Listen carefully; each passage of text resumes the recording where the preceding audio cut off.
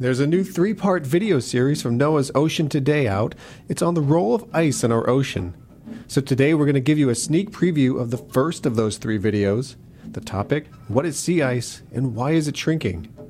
Now you have to head to oceantoday.noaa.gov to watch the rest of the series. Or you can visit one of Ocean Today's kiosk exhibits located in museums and aquaria around the country. You'll find those locations on the Ocean Today website.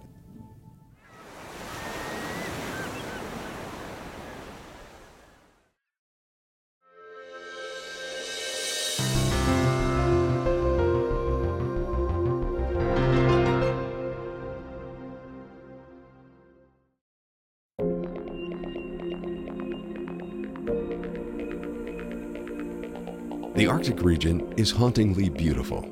It's a vast expanse of sea ice floating on water. Sea ice is actually frozen ocean water. It forms, grows, and melts in the ocean. Arctic sea ice plays a major role in the Earth's global systems. It keeps the polar regions cool, influences climate, and provides a habitat for many animals. But the amount of sea ice in the Arctic has been on a steady decline over the past 2 decades. In fact, the annual minimum area of sea ice is nearly 50% smaller now than it was in 1979. So, why is the sea ice shrinking?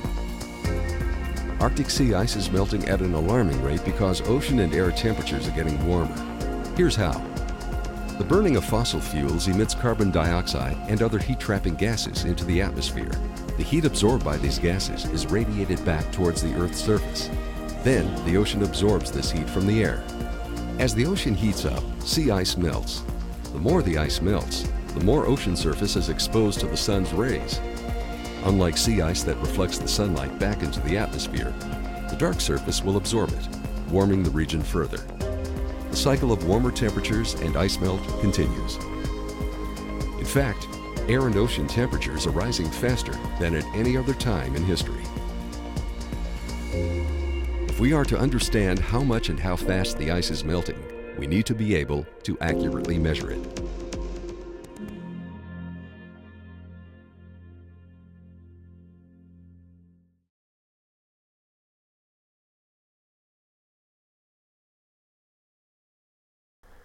Hope you enjoyed that. Ocean Today is a joint project between NOAA and the Smithsonian Institution.